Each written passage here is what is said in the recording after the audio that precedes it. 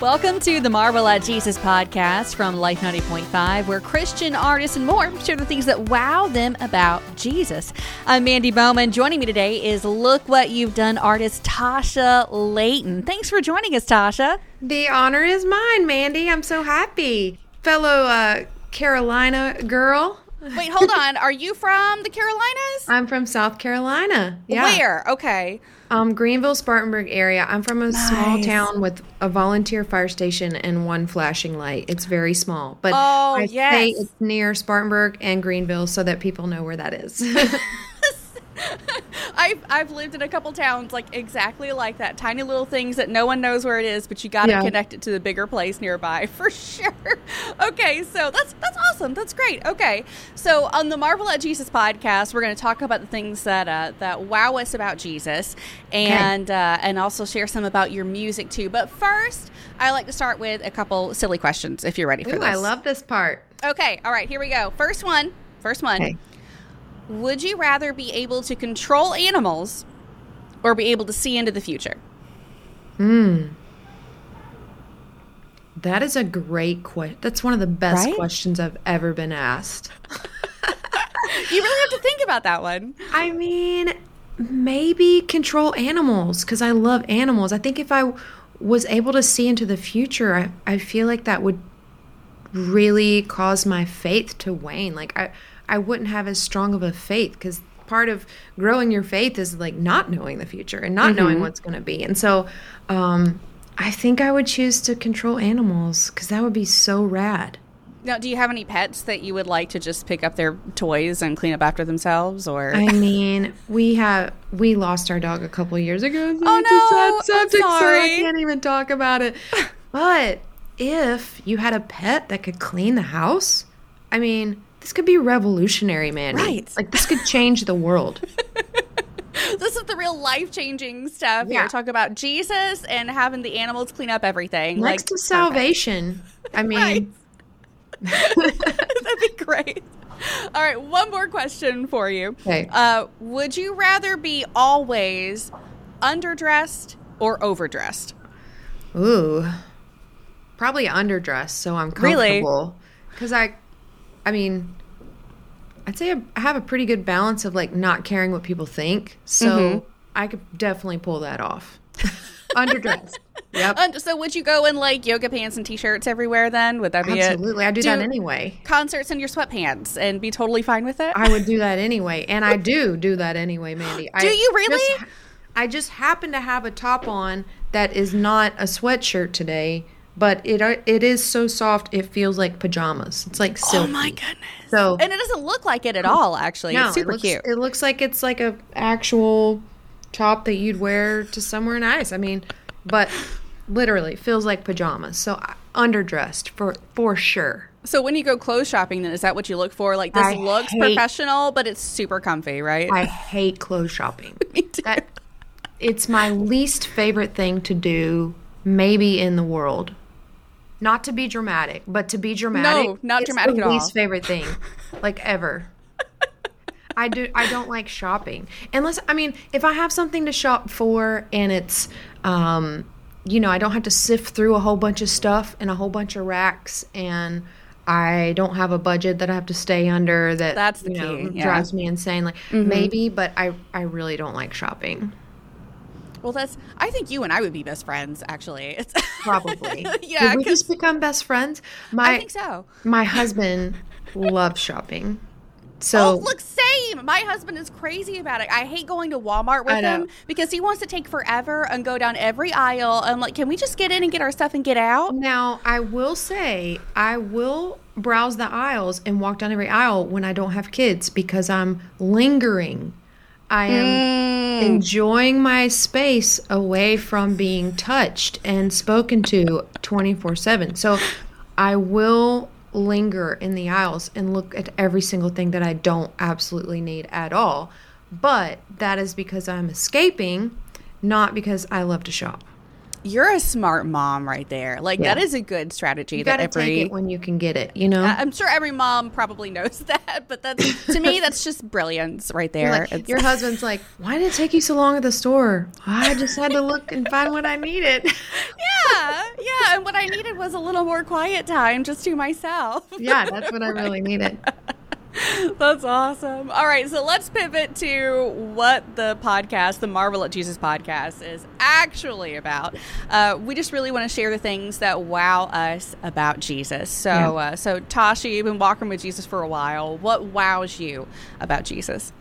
You know, Ephesians 2:10 says that we are his workmanship, created in Christ Jesus for good works that he's prepared for us ahead of time.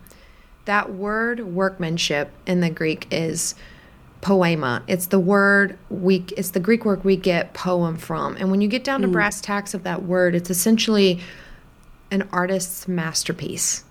And, you know, in Genesis it says that we are the crown of his creation. Like every day he created something, and he said it was tov in Hebrew, T-O-V.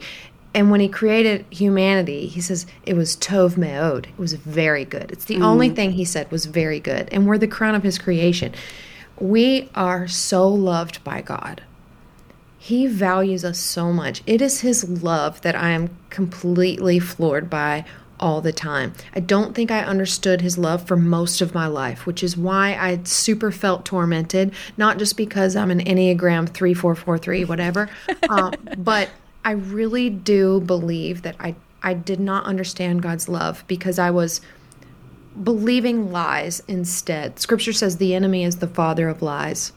He's not powerful enough to take us out because we're created in God's image. But if he can get us to believe a lie, we'll just self-destruct. And so I really was self-destructing because I did not think I was worthy of his best, of good things. I didn't feel like I was good enough, worthy to get to know.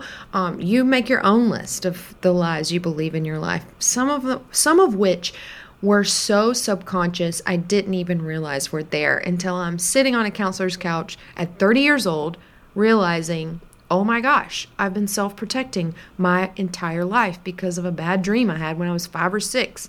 When I had that dream, I thought, oh, I must be evil to have had a dream like that. The enemy hooks us with little lies like that. When we are little, psychologists say our systems are set before we're 5 or 6. And so I think we end up living life through those lenses. So then most of my choices in my 20s were trying to prove to myself and to the world that I wasn't evil. How absurd is that? Yeah. When you hear someone else's lie, you think, oh my gosh, that's totally not true. This is the truth. But it doesn't matter what anybody else thinks. It matters what you believe. As you think, as your heart thinks, Scripture says, so you are, you know? And so I really believed lies. And I had to go through a process of dispelling those and uprooting them so that God could move the truth I've known about the Scripture my whole life in my head to my heart. I knew it in my head, but I didn't feel it in my heart. And so that's a really long answer to your question, but what wows me about God is his love for me.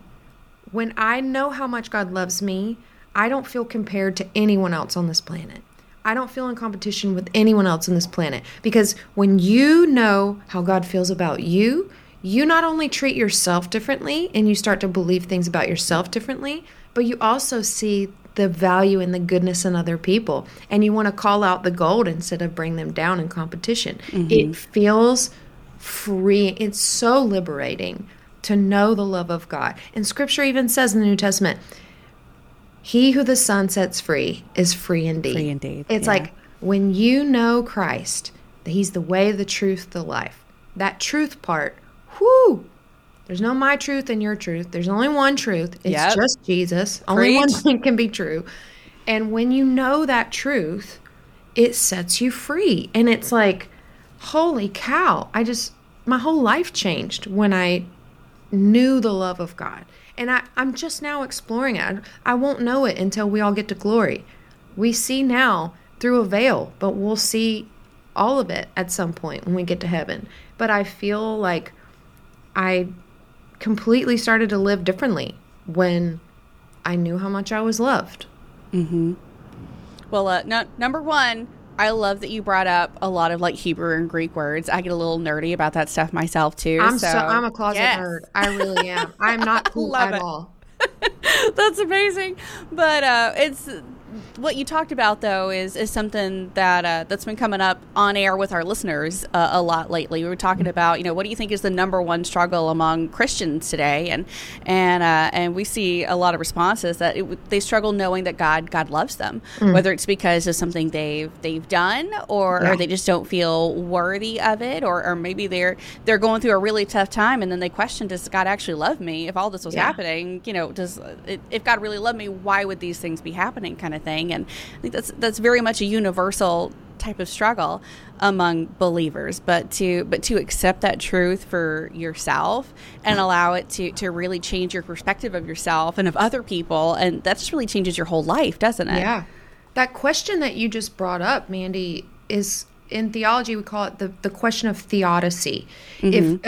How could a good God allow evil? And it's the age-old question for people of all faiths is, if God is good, then why did this happen to me? If God is good, then why did these things happen? And I heard somebody describe it one time. I mean, we all know, God doesn't waste anything. We know the fall in the Garden of Eden, that we brought sin upon ourselves. We live in a fallen world. He doesn't necessarily cause all the evil in the world. But he's not going to waste it either. He can turn all things together for the good. But I do think someone described it as, we were on a sinking ship anyway. Like, we're all on a sinking ship anyway. For all have sinned and fallen short of the glory of God. While we were yet sinners, Christ died for us. Like, there's a lot about our fallen sinful nature. But then, God is reaching out with this rescue raft called Jesus. Hallelujah. Yeah. Jesus changes everything. And so I feel like, we're on this sinking ship and God's made a way out, and bad things are going to happen. He never promises in Scripture that we're going to have everything we pray for or want when we want it, how we want it, or that life is going to be easy or always good. In fact, he says, in this world, you will have trouble. Yeah. He talks about being persecuted as a Christian. Like, and hello, the day and age we're living in right now, Christians are persecuted. We are considered a minority, although I think the media is crazy about that. But I do think, we have this amazing Savior in Jesus, and yes, bad things are going to happen, but know that he's overcome the world. It's going to be okay because he's never going to leave us. He's never going to forsake us, and we're going to spend eternity with him. Like, we have to zoom out a little and see the big picture, not just this present trouble, like this present pain. Yeah. I think having that heavenly perspective really just kind of can adjust your whole mindset, instead of, okay, this problem I'm looking at right now, this really, honestly, really terrible times we're going through kind of thing, that's all temporary compared to eternity in heaven with the Lord Jesus Christ, So once we shift that mindset a little bit, it just makes life right now just so much easier. Or easier to handle anyways, I think, because it's going to end one day, one way or another. So that's good stuff, Tasha. Still on the throne. Yes, good. I love it. All right, so your big song, Look What You've Done, has really been incredible for our listeners. They just adore that song. Your latest song, Never, is out on radio right now. But what's new for Tasha Layton? What's coming up for you in the music world? You had mentioned, when we were talking before, you had mentioned Mike Weaver, and I'm on tour right now with Big Daddy Weave and Hannah Kerr, which you don't get better humans than those. You really don't. They're just amazing. Hannah has the voice of an angel, and Mike Weaver is probably the most humble person I've ever met. And so that's super exciting. And then I have my own headlining shows, which I'm super stoked about. I have one in Charlotte for all you North Kakalakis. And then I'm going on Christmas tour with Phil Wickham, and then Hits Deep in the spring. So it's a busy season. I'm homeschooling my kids and traveling with them, and so most days I feel a little crazy. But as a homeschooled kid, like, I know that can be super crazy. Yeah, so that's amazing. But I feel so fulfilled, and we're walking in the fulfillment of prayers that I prayed as a teenager, and so I really am enjoying life right now and figuring out the balance of rest and work, and because it's so important. You know, Jesus, God doesn't despise work. He made 6 days for it. You know, like he loves when we work, but also he loves when we rest. He loves when we rest. I'm figuring that out and what that looks like with kids and a husband who tours too. And it's crazy. I like to describe it as a 3,000 piece puzzle that all the pieces are the same color. And it's so hard, and you have to put it together every single day. Oh my goodness. Yeah, that sounds like a lot of work. I'm not going to lie. That's our schedule. That's our lives. Right. God bless you. Yeah. Well, before we wrap up, I know I got just a couple more minutes. I got a copy of your book here, the Look What You've Done book. And can you tell me just a little bit about that? Well, number one, Bob Goff wrote the foreword, and I adore him. He is amazing. He did a beautiful job with the foreword of wrapping up the premise of the book so beautifully. I think this is really a lot of my story and helping readers see God's hand woven throughout my story, through the highs and the lows and the ugly and all the stuff in between. And as they see God's hand in my own story, my prayer is that they can see God's hand in their own. Because sometimes we can see it for other people, we can believe for other people, we can see what God's doing, you know, from a 30,000 foot perspective with other folks, but we have a hard time in our own lives. And so my prayer is that people will sort of identify with God's hand in my own story and see his in their own. So good. So good. Looking forward to reading that book. Tasha, thank you so much for joining us for the Marvel at Jesus podcast today. God bless you in your work, sister. Thanks, Mandy. Hey, if you enjoyed this episode of the Marvel at Jesus podcast, go ahead and subscribe so you can get the next episode as soon as it comes out from Life 90.5.